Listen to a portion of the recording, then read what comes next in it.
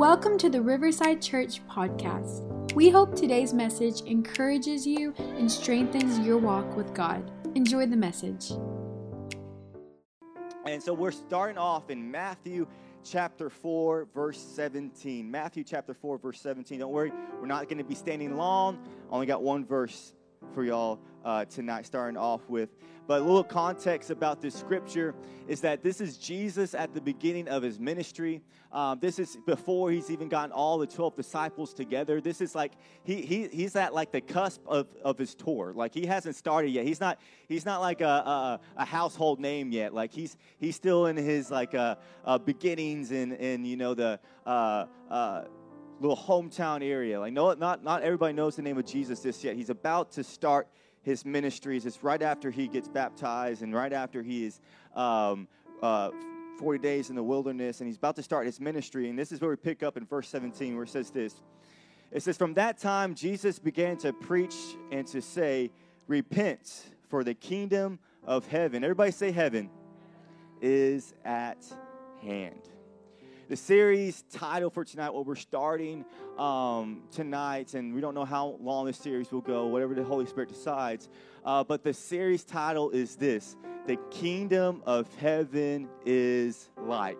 That is what the series title is. And so if you don't know this, if you've read Scripture a little bit in the Gospels, you will realize that Jesus talks about the kingdom of heaven a lot. And when he talks about the kingdom of heaven, he usually starts it off by saying, "The kingdom of heaven is like," and then he begins to explain it. He begins to unwrap it. He begins to give us just a tiny glimpse of the power and the peace that is involved with the kingdom of heaven. But that is what we're going to talk about during this series and that we're going to study. But with that being said, y'all can be seated and let's pray over tonight. Father, we thank you for gathering us, Jesus. We thank you, Father, that we are here for no other reason other than to grow closer to your Son.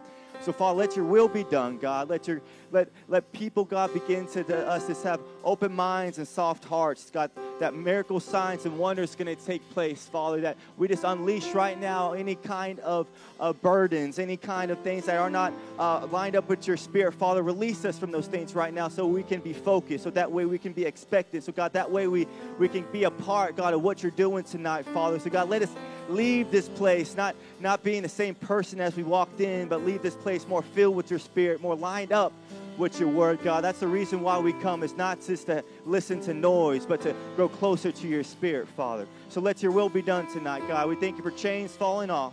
We're thanking for minds being open, and we thank you, Father, that freedom's going to take place tonight. We love you, Jesus. And everybody say, amen, amen. Give Jesus a hand clap. So if you don't know, this Haley and I's anniversary is coming up. 2 years. We got married on Valentine's Day, which is really easy to remember.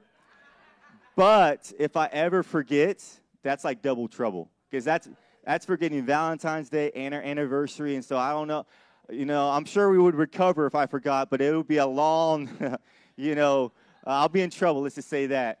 But our 2-year anniversary is coming up, and it was making me think of, when we first got married. And when we went on, for our honeymoon, we went to Cancun. We had a really, it was really a blessing. Friends of ours had a timeshare there and gave us a really good deal, basically saying, at cost and nothing. And so we were able to do it and stay there for a week.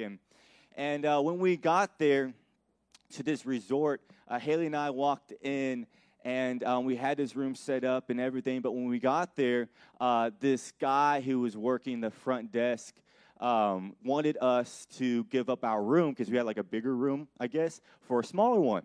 And they said they would give us like $200 credit or something like that. But if you know me, I love to, I won't say argue, okay?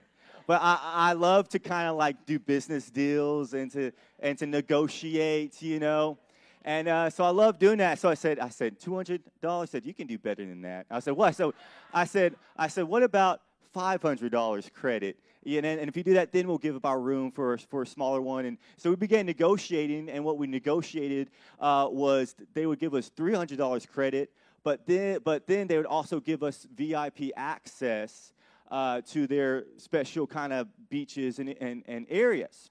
So I said, cool, I don't really know what that means, but I'll take it. And so we took that deal. They gave us a different, little smaller room, but it actually worked out in the long run because we were much more closer to the things we wanted to go. It wasn't as long as a walk. So that worked out. And so we had an awesome time, over our honeymoon, and we were able to, went to different parks and a bunch of little things that they're offering there on that resort. And we went in this VIP area that they said we had access to. We didn't really know what it meant, and so we tried to see what those perks were of having that VIP access. And there were some like swimming pools we had access to in different areas. We're like, bro, that's really cool. But if there was one thing that we were kind of bummed out about, was that the beach was beautiful, but it wasn't quite what we expected. Like the beach they had, it was kind of like there was a lot of seaweed on it and stuff like that. But if you know, if you've only been in the ocean around Texas, I feel sorry for you.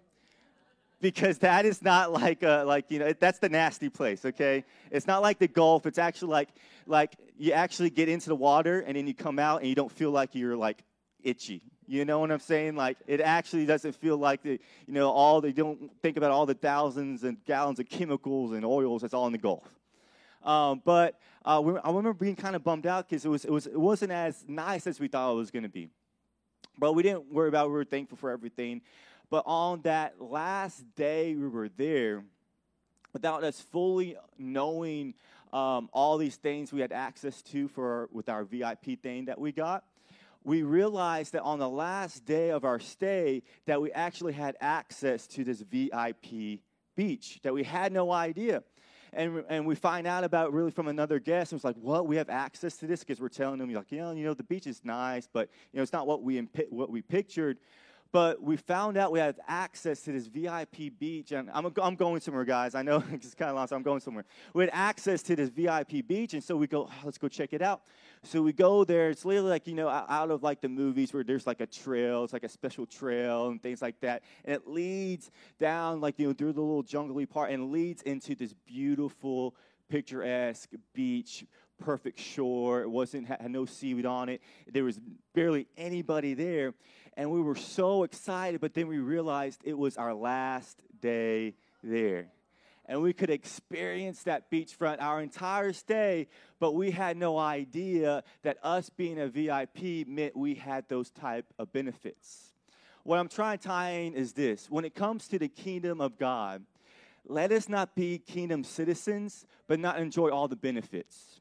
I would hate for us to be sons and daughters of God and get to the end of our lives or get to heaven and say, God, I love following after you, but then realize that there were some benefits, there was some access, there are some things here on earth that we could have walked into, but because we were unaware or because we weren't expecting or whatever it was, we didn't walk truly into everything that God wanted us to have. And so that's why it's so important for us to understand the kingdom of heaven and to understand that when Jesus came to this earth, he not only just came to die for our sins, like he did, and I'm thankful for that, but the reason why he came to die for our sins was so that way you and I didn't have access to be part of his kingdom. You see, that's the reason why his blood washes away of our sins, because if we were still in our sin, we wouldn't be able to get into his kingdom. We wouldn't be able to be citizens of his kingdom. But because he died for our sins and his blood washes us away and makes us righteous in the eyes of the Father, we now can be a part of his kingdom. Who's thankful for that? But here's the thing. Jesus, he was always talking about the kingdom of heaven. And all throughout his ministry, he actually he speaks on the kingdom of heaven over 160 times throughout the New Testament. Way more than any other subject, way more than any other thing that you think that Jesus would talk about. The number one thing he talked about was about his kingdom. Was about him coming in to establish his kingdom here on earth. And so if that's the number one subject of God that Jesus was trying to portray, who knows that this would be something we should study. this should be something that we know more about.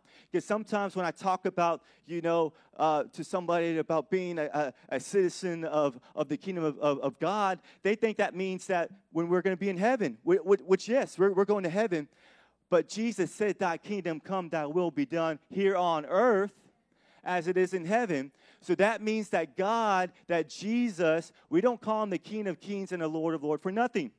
We don't say those words because it's a cute saying. We say those things because Jesus is literally our king.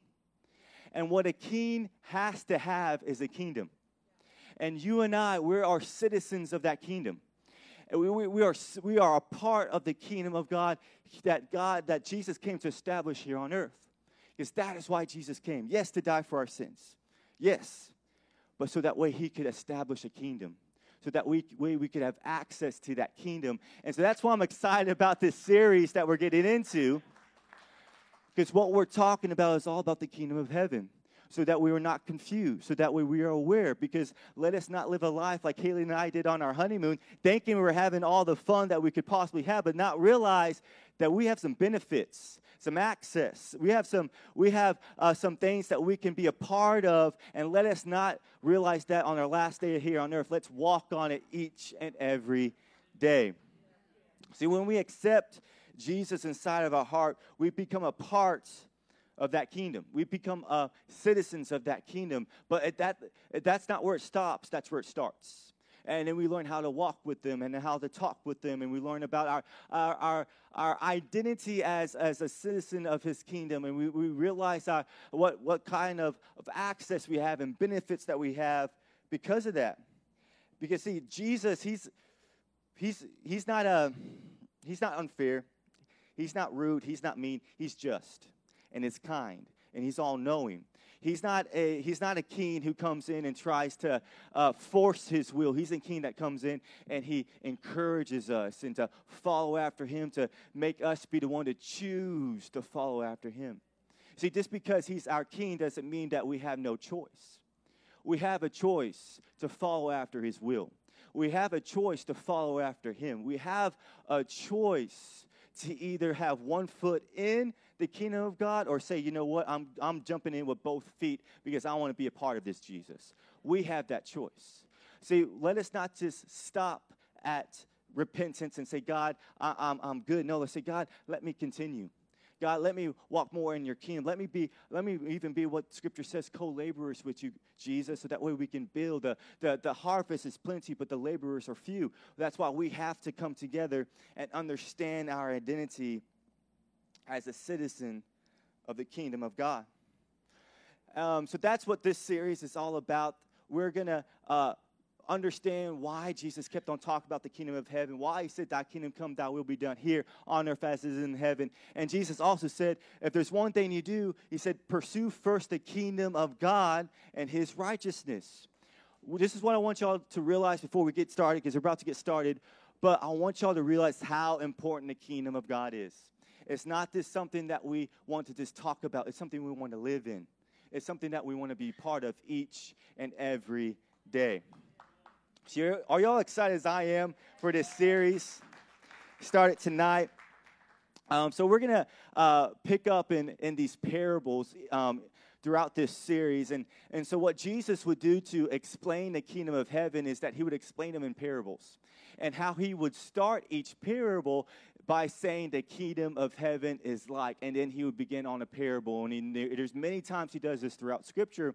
And so what we're doing throughout this series is that we're going to take a look at these parables and reflect on them and begin to so we can understand more of how his kingdom operates. And the first one we're starting in tonight is in Matthew chapter 19, verse 27.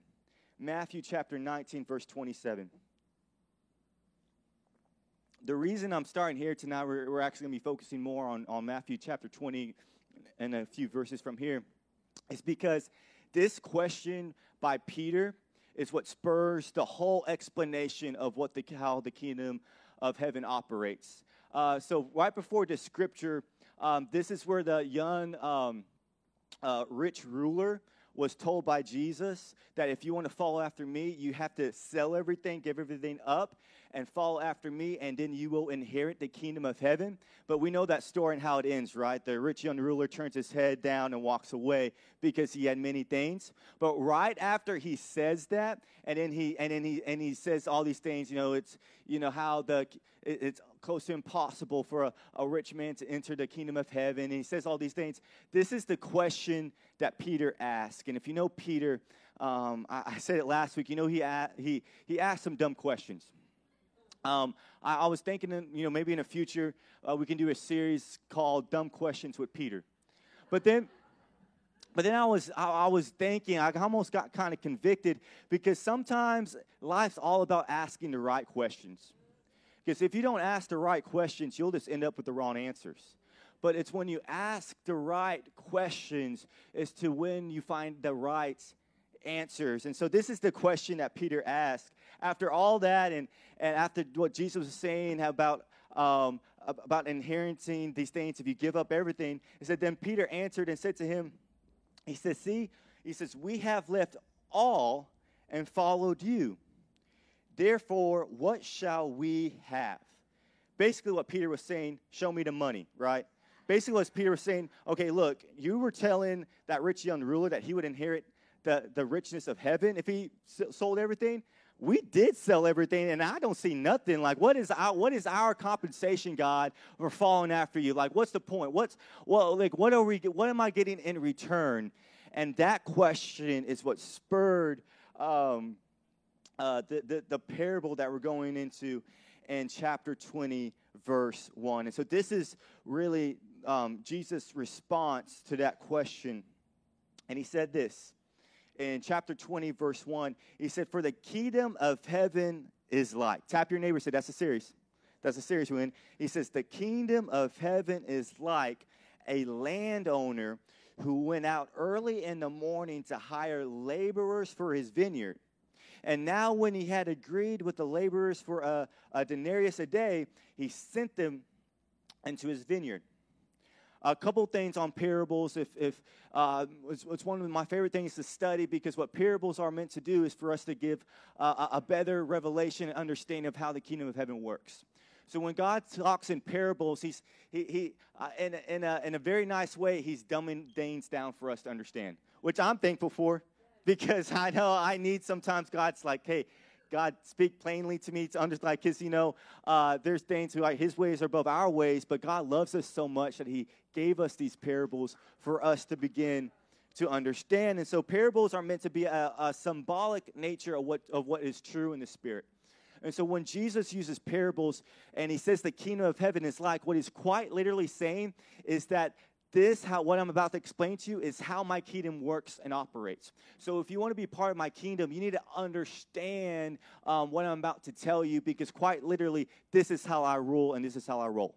So if you want to understand the kingdom of heaven, study this parable. And so that's why it's so important for every time that Jesus says the kingdom of heaven is like, we need to zoom in, get our highlighters out, because he's about to say something very important.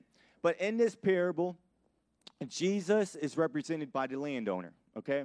He is the one who owns everything and rules over everything. He has all the authority. In this parable, Jesus is the landowner. And then in this parable, the laborers is us. It's you and I. We are the laborers. We are the ones who are laboring in the kingdom of heaven. And the vineyard is where he's hiring the laborers, and the vineyard represents the kingdom, okay? I know I'm kind of going a little slow tonight, but don't worry, we're gonna pick up speed in a little bit. But so that way we can all understand is that the vineyard represents the kingdom of heaven. And then when the landowner said, I'll pay you a denarius to work for me, all a denarius means is a wage that's equal to 1 day's work. So if you work for the whole day, you get paid a denarius, which is wages for a 1 day work. And so what this landowner did, which was very common in the time, is that if he needed work to be done, if he needed laborers, he would go to the city square at 6 a.m., and he would show up, and there would be people, there would be men and women who needed work, and they would be waiting there for somebody to hire them, and usually they had like their tools with them, okay? And so the landowner would go in need of laborers, and he would hire people at 6 a.m. Everybody say 6 a.m. At 6 a.m., early in the morning, okay, for you early birds. 6 a.m., that was the beginning of the day. Okay, so now that we all got the context, verse 3 says this. It says, and he went out, and then he went out about the third hour and saw others standing idle in the marketplace. And he said to them, you also go into the vineyard, and whatever is right, everybody say right, I will give you. And so these laborers went. And so the landowner then came at 9 a.m. to the same city square, and he found people still there looking for work 3 hours later. And so he said, you know what? I will pay you if you work for me. And he said, and I will pay you what is right. But I don't know if you think the same way I think, but when somebody says, hey, I'll pay you what is right, we all have different definitions of right. You know, like I could be expecting $1,000 and you could be expecting $100. But that's both right in our eyes. So when Jesus said, I will pay you what is right, or landowner said, I will pay you what is right, my first question is, you got to give me more than that, right? Like, I'm not going to go to work all day by the promise of you telling me, oh, don't worry, I'm going to give you what is right. Because I need a contract. I need something that says, you know, you told them a denarius, which is a day's wage. What are you going to pay me if I go to work for you? This is what I would have asked. And really, what we experience a lot of times is how God operates is that when he asks us to do something and gives us direction, a lot of times he will say, if you follow me, everything will work out right. And then we all have the same question, what does right mean? Does right mean this? Does right mean that? And then we're asked, well, God, you know, can you sign this contract before I listen? Like, God, because I need to know what you're promising me. I need to know what right means, because I need to find some comfort, some safety in knowing what exactly my reward is. But see, when God calls us, he's not going to give us the exact end of the road. He's not going to tell us exactly what our reward is. And a lot of times I struggle with it. If you're like me, I struggle with that because I'm saying, God, stop beating around the bush. Tell me, am I going to be a millionaire in 2 weeks if I do this? Right? God, stop. Tell me if I'm going to do, what's going to happen once I do these things you're asking me to do. But God tells us to follow after him, and he'll make it right. Because he doesn't want us to trust more in the blessing than the one who's giving the blessing. Because if God told you, I know y'all, if God would have told you, hey, if you do this, I'll give you that, we wouldn't be thinking about following after God. We'd be thinking about chasing after the blessing. And we wouldn't be listening to God because we love him. We'd be listening to God because we want things he can give us. But God doesn't want us to follow him that way. That's why he said to those people, hey, if you work for me, I'll do you right. I'm not giving you amounts. You're going to have to trust me what right is. He's saying that's how the kingdom of heaven works.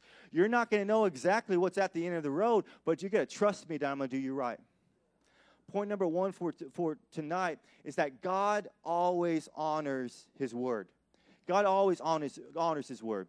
God is not like people. God is not like politics. When he says something, he does it. He doesn't say, I'm going to do you right and then do you wrong in the end. He doesn't say, I'm going to be a blessing in your life and then it turns out to be a burden in your life. When God says, I'm going to treat you right, guess what? He's going to treat you right. That's how the kingdom of heaven works. He doesn't go back on his word. That's not how he operates. That's not how he reigns. That's not how he rules. He doesn't promise us something and then leave us empty-handed. No, God never forsakes us. He will never fail us. So if there's a promise that God has given to you, you need to know that he is an honorable ruler, that he will follow through on that promise. That if he promised that, hey, that's saying that if you follow after me, if you start that business, if you do this, if you do that, whatever he's asking of you tonight, let me be the first one to tell you and a witness to tell you that God is an honorable God. He will honor his word. And he will always, in the end, you will look back and say, I'm so glad I followed after him. You'll be able to say, I'm so glad I didn't wait until I saw the blessing. Instead, I just chased after the one who's given me the blessing. That is how the kingdom of heaven operates. That's how God operates in his kingdom. Not by putting a carrot at the end of a stick and we're chasing after a blessing. No, he just tells us, trust in my faithfulness. Trust in my righteousness. And in the end, you will look back and realize that I did you right. That's how his kingdom operates. Then in verse 5, you will see this trend happens. It says, so again, he went out about the 6th and 9th hour, and he did the same thing to what he did for the laborers at 9 a.m. So he went back at 12 p.m., rounded up some more laborers, and then he went back at 3 p.m. and rounded up some more laborers and told them the same thing of, if you work for me, I will do by you right. And in verse 6, he goes again, and about the 11th hour, he went out and found others standing idle, and said to them, why have you been standing here idle all day? Nobody look around, but you know those people who just stand around, but still expect to get paid? You know those people? You know those people like, like they're not working on anything, but they have like a hammer in their hand? Like, why do you have a tool in your hand? Like, they just want to look busy, but they don't want to be busy. You know what I'm saying? He said, what are you doing being idle all day long? And in verse 7, it said, they said to him, because no one hired us. But watch what he says to these people who all the 11th hour is 5 p.m. Okay, in the Jewish customs at 6 p.m. was the end of the workday.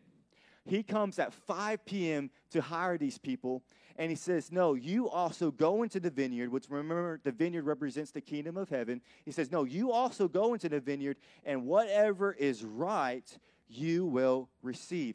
So the landowner comes in at 5 p.m. with only 1 hour left of working, and he said, you come into the vineyard as well, and you get to work. And he promised to do what is right by them, even though these people were standing idle all day long, they were still able to go into the vineyard and to work. That says to me that it is never too late for us to think that we can't go into the kingdom of heaven. That Jesus will never leave us behind. I'm not saying that means that's an excuse for us to sit on our hands. I'm not saying that. I'm not saying that's an excuse for sin either. But what I am saying that means that we don't have to stay under the weight of sin. That even though we made a mistake doesn't mean we can't go into the vineyard.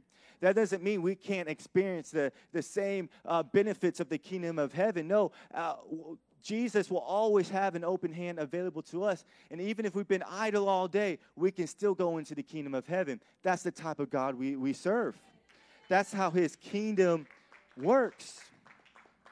But in the same way, we're not called to live idly. If there's something that this world encourages mediocrity, right? It encourages us staying in the same place. It encourages us to not take any risks, to stay, not to take any leaps of faith. It's to stay in the same area. But that's not the type of life that you and I are called to live. No, we're not called to live idly in our faith. Meaning we're not called to live in the same place and stay in the same way and do the same things. That's not the life that God has called us to live. Instead, we're meant to follow him by faith. And if you know anything about faith, you know it's way outside your comfort zone.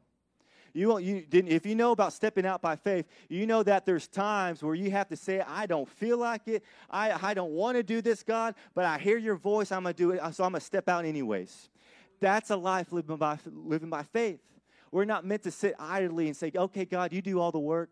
That's not the life we're meant to live. We might be able to inch our way to heaven, but we're going to suffer here in the world.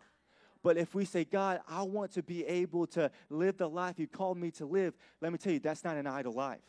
That's not a life in your comfort zone. That's not a life limited. That's a life saying, God, I want to follow after you no matter what.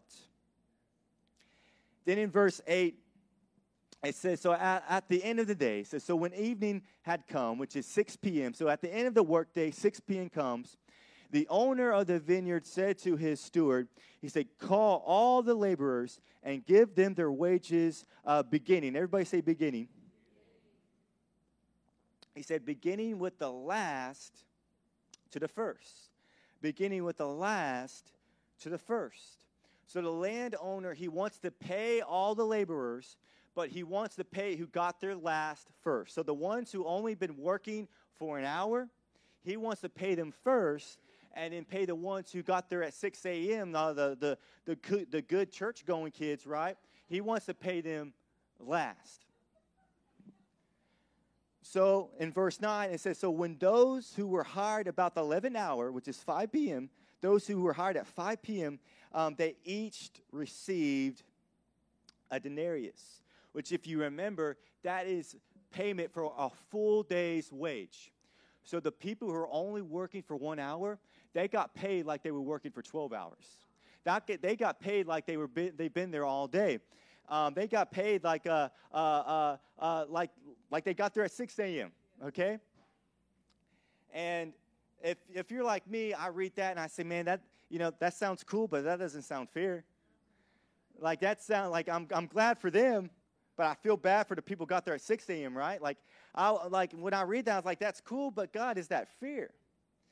Because you got to remember, he didn't even promise the laborers who got there at 5 p.m., he didn't promise them a denarius. He just said, I'll do you right. But they got paid a whole full wages of right, the whole full payment of a whole day. And so I can just imagine after, the 6 a.m. people, if you can see the story playing out, they're right here, right? They're standing in line to get paid, and they see all the people who've been working only an hour get paid like they worked for 12 hours. So if you're the people who got there at 6 a.m., you're like, oh, yeah. Like they got paid for for 12 hours, only working one, then I'm going to get paid like 12 denarius, right? Like I've been here all day. Like I'm about to be able to retire. Like this is going to be good. Like I'm going to be able to, honey, we're going on a date tonight. Like I'm going to get paid a lot. You can see them saying, oh, okay, I see, like, and trying to make a pattern in their mind of how much they were going to get paid. But this is where it gets dangerous. When you see somebody else get blessed, it's very dangerous for you to then think that you deserve something equal or more. And it's a dangerous game to play because if you begin to think that, you'll go from being thankful for a blessing to being demanding for a blessing. You go from, instead of thanking God for what you got, you'd be saying, God, look at them. I've done more than them, so I expect more than what they have. And it's a dangerous game to play that we can get stuck in. But that's kind of like what the mindset that you can see the laborers who got there at 6 a.m. are in. So in the next scripture, in verse 10, it says, but when the first came, they supposed that they would receive more, and that they would likely receive, but likewise they each received only a denarius. And when they had received it, they complained. Everybody say complained. They complained against the landowner. They complained for getting paid the same amount as the ones who only worked for an hour. They complained for getting the same payment. They thought it was unfair. They said, why is this happening? They thought that it was unjust for the landowner to do that. But what's funny is if the roles were reversed, and instead the landowner, if he would have paid the ones who got there at 6 a.m. first, and he would have paid them the denarius, the day wage that he promised, and then they went home, they would have gone home thankful for the day, right? They would have gone home and say, man, I earned that denarius, man, that was a good day's work. And they would have had no idea or no any kind of recollection that those others got paid the same amount. But because they saw the blessings of others and they began to compare it, that's what led to them complaining. That is what is dangerous about us comparing our blessings from God, is that we begin to think that things are unfair. Point number 2 for tonight is that the more we compare, the more life seems unfair. The more we compare, the more life seems unfair. What I mean by that is this. We all know those people who have everything, you feel like, but for some reason they're not happy.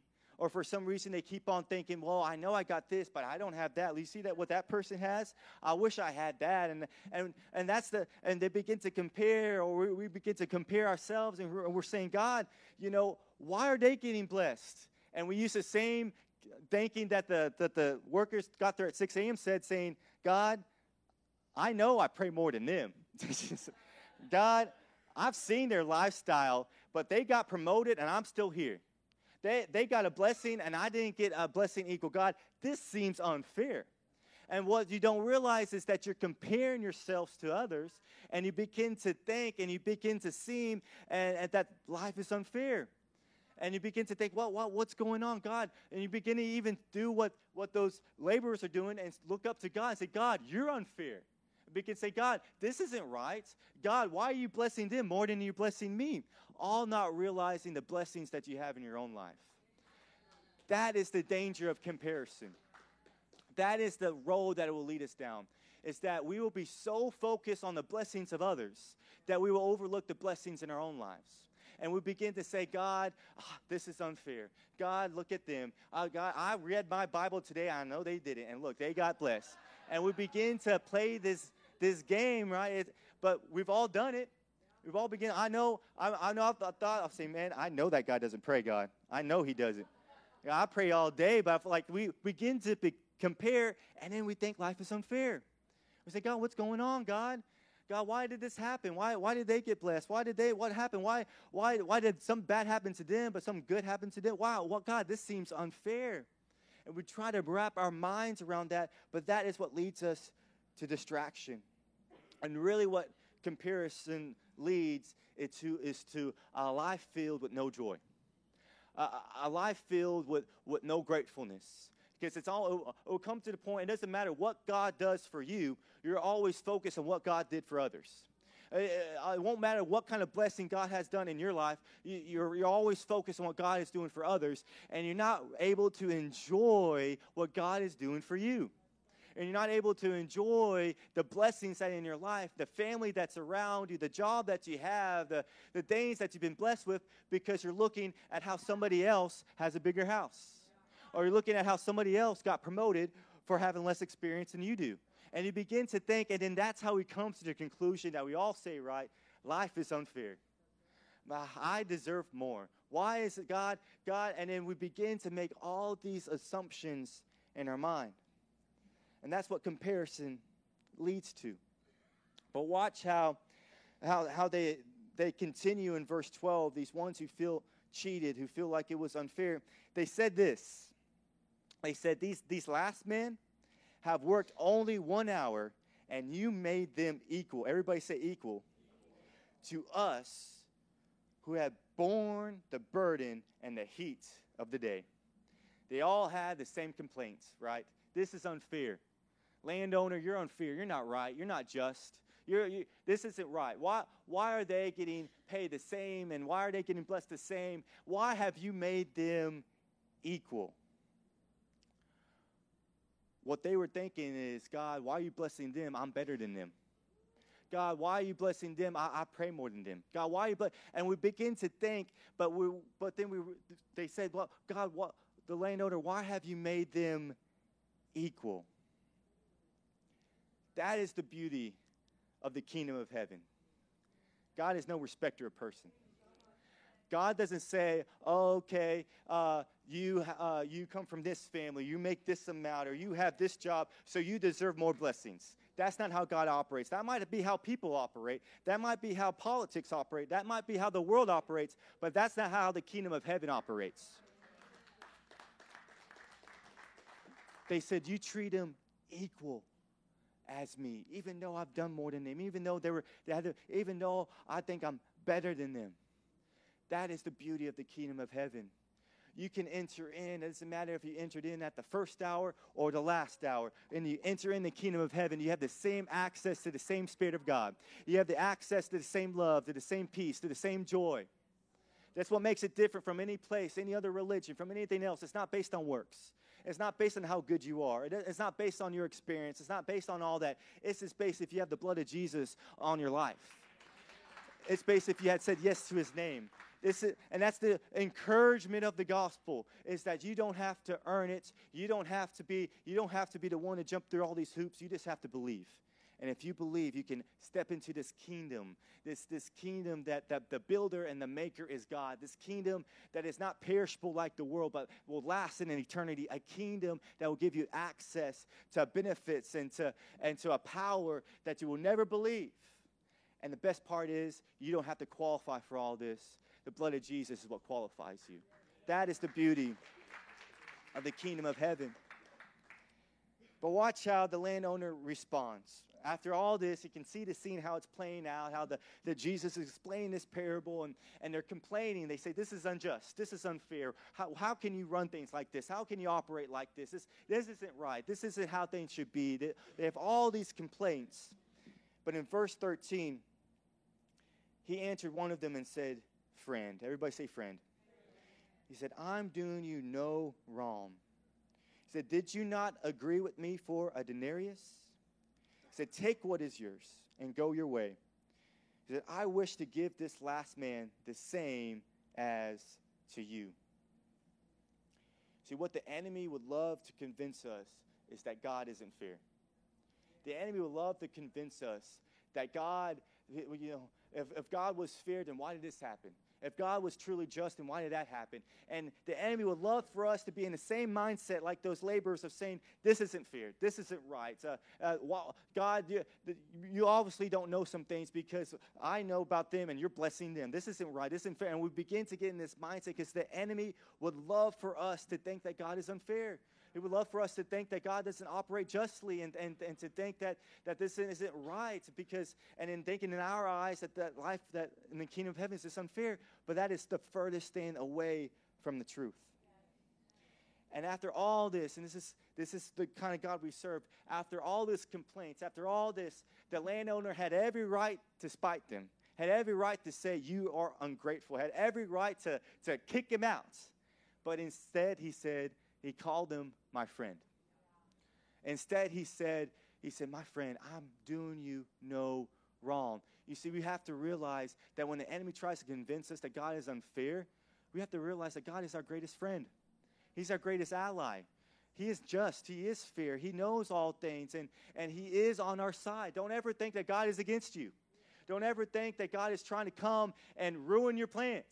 No, God is your friend, and that's what he was communicating. Look, he was saying to those laborers, look, I'm not against you. I'm not treating you wrong. Matter of fact, I'm your friend. He could have said, I'm your boss. No, he said, I'm your friend. And yes, Jesus is our ruler, but he is also our friend. He is also somebody who lives this life with us. He said, I am your friend. And he says, and I gave you what I promised. I promised you a denarius, and now you have a denarius. I gave you these things, and now you have what I promised you would have. But then he said, but my blessings, my blessings I give them unto people that I wish to give. I distribute my blessings how I wish to distribute, not how you think they should be distributed. I distribute my grace based on how I think it should be distributed, not based on the mindset of man, not based on the preview of what man thinks how it should work. Because here's the thing. God is omniscient. And what that means is that he's all-knowing. What that means is that he is truly the only one who knows what justice is. He's the only one who really knows what fear is. He's the one who really knows what a righteous blessing is. He's the only one who knows all those things. You might think that life is unfair, that wasn't fair, but you don't know what God knows. You don't understand what God understands. Matter of fact, you and I, as much as we try to wrap our minds around it, and you can see the world has been trying to figure this out since the beginning of time, trying to figure out what's fair, trying to figure out what's equal, trying to figure out, how all things can, just come together. But can I tell you something right now? We're not capable of understanding all that. We're not capable of understanding what is fair and what is not, what is just and what is not, because here's the thing. We have a limited view. We have a limited understanding. Things might be fair in our eyes, but unjust in the eyes of God. Things might be just in our eyes, but unfair in the eyes of God, because he's the one who knows all things. Point 3 for tonight is only God can fathom what is truly fair. Only God can fathom what is truly fair. So this is what the encouragement is that even when things don't look fair in your eyes, know that in the eyes of God it is. Know that even when things don't make sense in your eyes, know that in the eyes of God it does. See, if we trust this, our own perspective and point of view of what is just and what is not, we're always going to think life is unfair. We're always going to have reasons to think of how God didn't do that right, and how God, he wasn't unfair in this area. We're always going to think that. But if we trust the fact that God is omniscient, he knows everything, and he knows much better than we do, then when God says something fair, then we know that that's fair. When God says that's just, then we know that's just. We don't base things upon our own understanding. We base things upon the Word of God here. And so when God says this is just, we don't argue with them. We say, God, I trust that you know what is just and what is fair. See, we're not omniscient. We're omni-ignorant. We don't know nothing. We think we do, but we don't. The more I learn, how much I don't know. You ever met like a 6-year-old or 7-year-old, like they really think they know everything, right? And especially teenagers, I guess. But the more you learn about things, the more you realize how much is out there, how much you really don't know. See, we can't trust our own ignorance more than omniscience of God. We have to say, God, you are all-knowing. God, you do know how everything works together. You do know, God, how your kingdom operates. So I'm going to trust that more than I trust myself. I'm going to trust you, God, more than I trust my own understanding. God, I'm going to trust you even when things are unfair, even when I can't understand, God, why did this happen? God, why? Well, that wasn't right how that happened in my eyes, but we still trust God. We still hang on to his word. We still have to say, Father, I trust you, and that's what faith is. Even when things seem unfair, we still believe that God is faithful. Even when things don't seem like it's how it should be, we still trust that God is working all things out for his glory. That is trusting and truly believing in the word of God. Will you stand with me tonight? I'm closing. Close with verse 15. But are y'all hearing what I'm saying tonight? It's how the kingdom of God operates, how the kingdom of heaven operates. And so after all that, the landowner who is synonymous with how Jesus is in his kingdom, he says this, telling him, is it not lawful for me to do what I wish with my own things? He was telling the laborers, is it not lawful for me to give away my blessings as I choose? Is it not lawful for me to do with what I have, with what I choose to do with it? Like, who are you to tell me I can't bless them? Who are you to tell me that I can't bless that person? Who are you to tell me that? Isn't it lawful for me to be the one to decide? Or he said this, or is your eye evil because I am good? Basically what he's saying, or is the true reason why you are upset, or is the true reason why you are feeling cheated right now, is the more reason because you are jealous of what they received? Or is the more reason because you are comparing yourself or envious of others? Is that the real reason why you feel unjust in this moment? And then he said in verse 16, he said, so the last will be first, and the first will be last. For many are called, but few are chosen. What he was saying is that if you live a life that is jealous, if you live a life that is always comparing, your blessing to others, if you live a life saying, God, this is unfair and that's unfair because look what they got and look what I don't have, and God, I've been a Christian for 20 years and they've only been a Christian for 2 months, and look at what they have. Like, God, if we keep on doing that, we're going to miss out on the kingdom of heaven. We're going to miss out on the fruit, on the power, on the spirit, on the peace, because really, to be honest, when we're jealous of others, what we're really telling God is, God, you don't know what you're doing. They don't deserve that. God, you don't know. God, why are you blessing them? That's what we're telling God. He said, you can't live life like that. You can't question my blessings. I am the one who chooses who is blessed and who is not. I am the one who freely distributes grace, not you. So it's not your job to be the judge. I'm the judge. It's not your job to say what is fair and what is not. I'm the one who does that. He said, because few are called and many are chosen. Because it's the laborers who realize that we're all on the same team. It's the laborers who realize that your blessing is my blessing. It's the laborers who realize that when you get a promotion, it's not my job to say what's wrong with you and how you didn't deserve that. It's my job to encourage you. Because we're all part of the kingdom of heaven. We're all part of the body of Christ. We're all part of the same whole. Let us not be the body that is upset with the arm or the foot that is mad at the hand, right? We're all part of the same body. When the body gets blessed, any part of it, the whole body can enjoy it. The whole body can be encouraged by it. That is how the kingdom of God operates. That is what he's trying to explain.